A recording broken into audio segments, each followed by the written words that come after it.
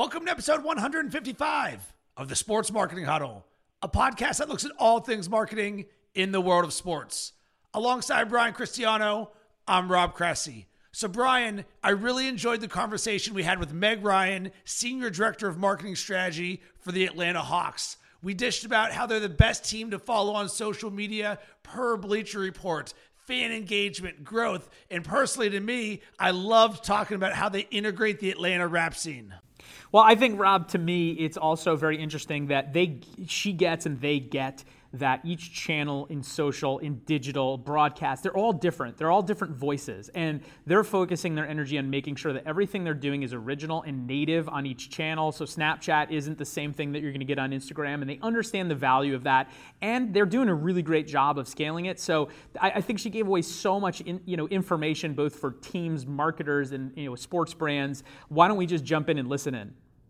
I'd like to welcome Meg Ryan, Senior Director, Marketing Strategy for the Atlanta Hawks, to the show. And Meg, I've got two things for you right out of the gate. One, I love Dominique Wilkins. I had his poster growing up on my wall as a kid, and I currently have a pair of Dominique Wilkins Stance socks. And number two, it wasn't until a year and a half ago that I realized there's actually a hawk in the Atlanta Hawks logo. I only saw Pac-Man. That's wonderful. I mean, it's wonderful. I love the Pac-Man logo, and I'm so glad we brought it back. Yeah, and I can't imagine that I'm alone in being the only person who didn't realize there's a hawk in there, especially growing up playing video games.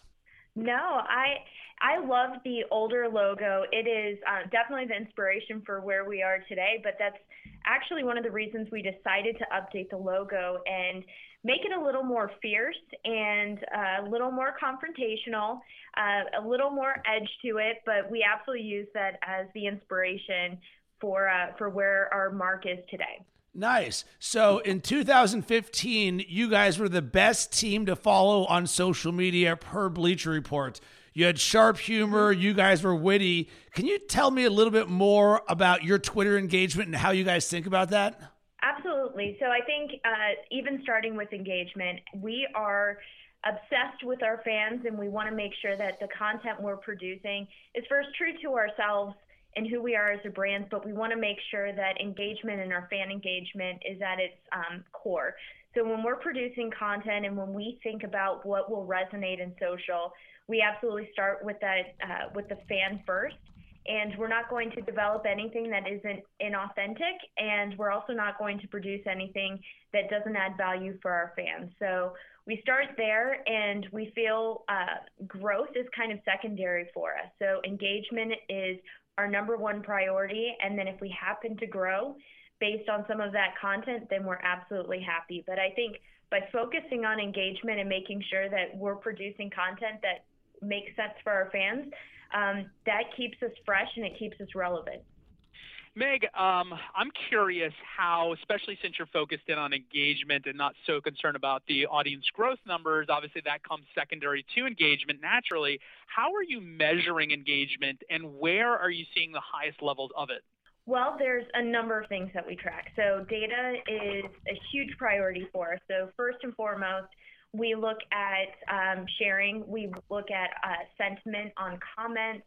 We follow everything from likes to shares to retweets, all of that. And we monitor that on a weekly basis, and we make sure that we understand all of our content and how it's performing and how we can better cross-promote across different channels. And from an engagement standpoint, it really depends on the time of day and the type of content. So from an overall strategy standpoint, we want to make sure that we're providing content that is appropriate for that given channel or that particular platform. So what we produce for Instagram, as an example, is different than what we would do for, say, Snapchat or Twitter or Facebook. So it really depends on the type of content where we see engagement and the type of engagement that we're looking for. But I can say that Instagram and Snapchat are our fastest growing channels. And I think it's because it gives you the behind the scenes access that social should give you. And as a sports team, we think that's something we can absolutely provide to the fans, is that that behind the scenes, let's follow the players, let's get their, the look in their eyes as they're running through the tunnel, and all of that content that the average fan cannot get. Well, I think that that's what Rob and I have obviously noticed is that, you over at the Hawks and the entire team in general has really done a great job about making sure that you're speaking contextually in the different platforms. You're treating Snapchat differently than Facebook and so forth. I'm curious, you mentioned that you're seeing the biggest and fastest growth on Instagram and Snapchat. I'm curious for two things. First question is, are you seeing a faster growth on one of those channels versus the other? It's hard to say because obviously Snapchat's metrics aren't necessarily where Instagram's are or Facebook or any of the other channels, but just from an overall follower volume, it would definitely be Instagram for us. And does the metrics ability or lack thereof on Snapchat play any role in how much energy and effort that you're putting into it, or are you putting equal effort into both of those platforms? Equal effort, and again, it really depends on what we are trying to communicate. So, for example, we have a concert series, and our artists are fantastic about giving us an behind the scenes look, and the type of content that we would produce for Snapchat and the type of audience that we know that particular platform reaches is radically different than, say, Facebook or Instagram or Twitter. So we have, I wouldn't say necessarily equal focus on all of them, but we do pay attention to the type of content, and depending on the scenario, we will spend more time and effort on one channel over another, but it really is based on the type of content that we're trying to produce. Can you talk about how your sales, marketing, and front office work in parallel to deliver a cohesive experience from start to finish? So that's a great question. People always ask about the driveway to driveway conversation that's happening in sports. And that's actually something that really bothers me, because the fan experience and our approach to the fan experience and that cohesive fan experience is larger than just driveway to driveway. For us, we realize that if you're thinking driveway to driveway, then you've already thought about somebody who's purchased a ticket, which sometimes takes sales out of that equation. So for us, we're thinking much broader about our fan base, and so we work very closely with our sales team as well as our corporate partnerships team all the way through to the front office to make sure that that as we look at our fans and looking at the products that they're interacting with and what will resonate with them, we do look at clusters and we try and use the data to help guide us. And what our ultimate goal will be is to provide our brand in a digestible way for someone in a contextually relevant way. So we would never, for example, we just had a concert with an artist named Lil Yachty, and we would not necessarily put that particular message in front of somebody who doesn't listen to Lil Yachty.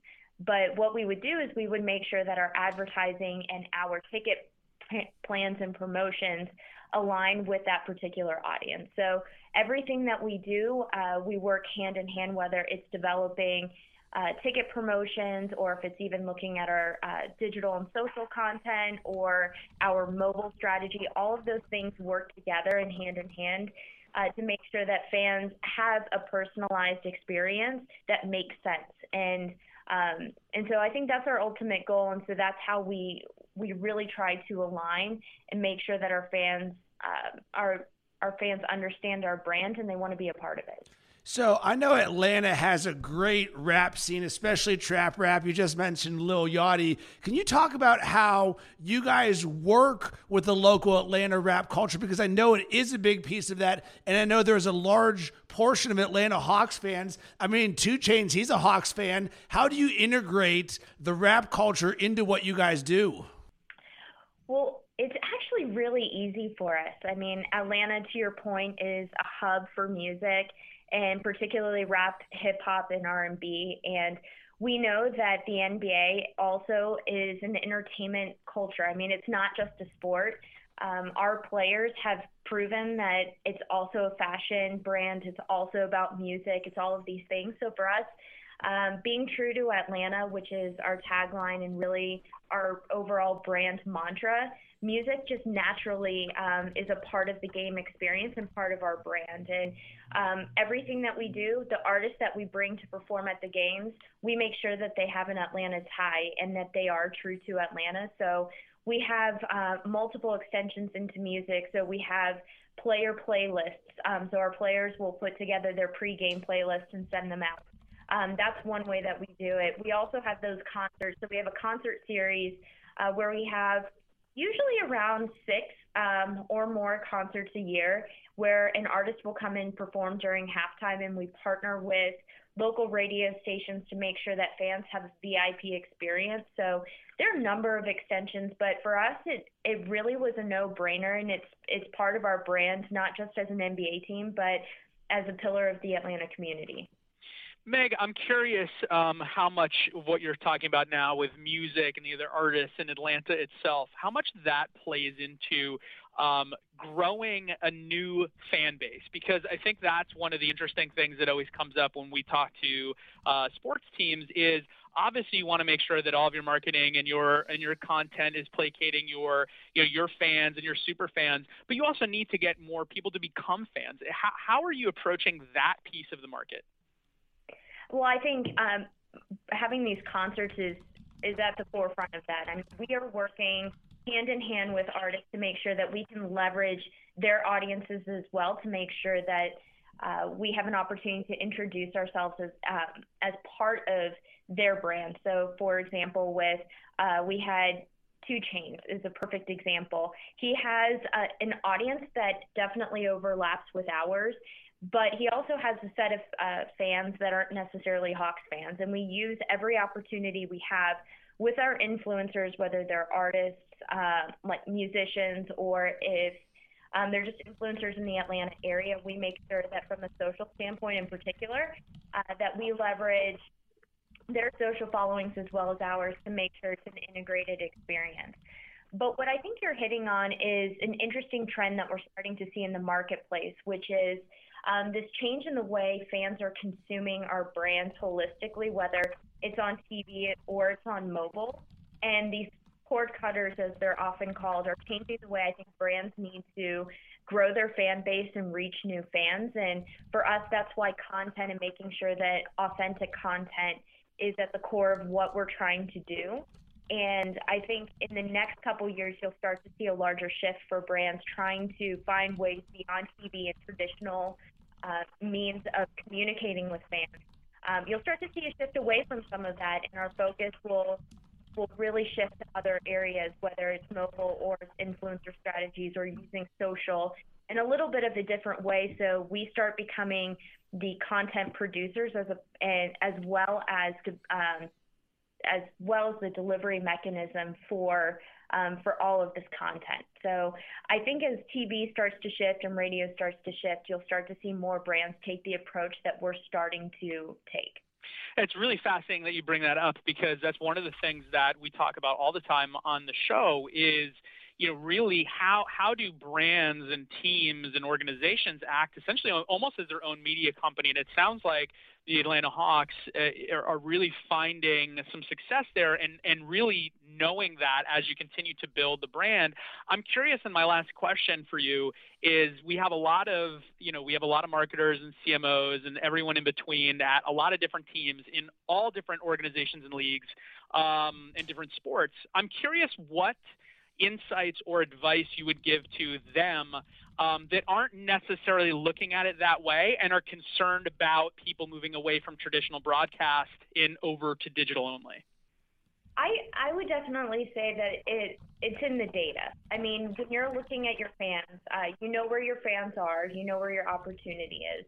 And the shift doesn't have to be immediate. So I think a lot of times when you start to see a transition in the marketplace, the thought is initially either 1, fear, or 2, you feel as though you have to be on the front end of that transition. And it's really, your strategy should be guided based on your fan base and how they're shifting either one way or the other. And I don't think there's an exact science to it, but I can say from our experience, we're looking at our fans and how our fans are consuming.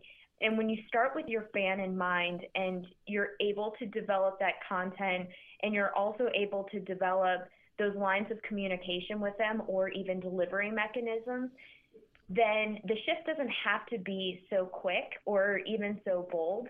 A lot of times it's a gradual shift because TV is here. TV still has wonderful ratings and many people still consume media on TV. So it's definitely not a dying place. Neither is radio. And I think it's all about just adapting and understanding your fans and making sure that you're on the forefront of your fans' shift as opposed to following the new technology and where the market is pushing you, because ultimately your fans will signal when that change needs to happen. Well, awesome, Meg. We really appreciate the insight you gave us. There's a million things I could ask you about all the cool things that you guys are doing, but we'll save that for another podcast. Where can everybody connect with you guys on social?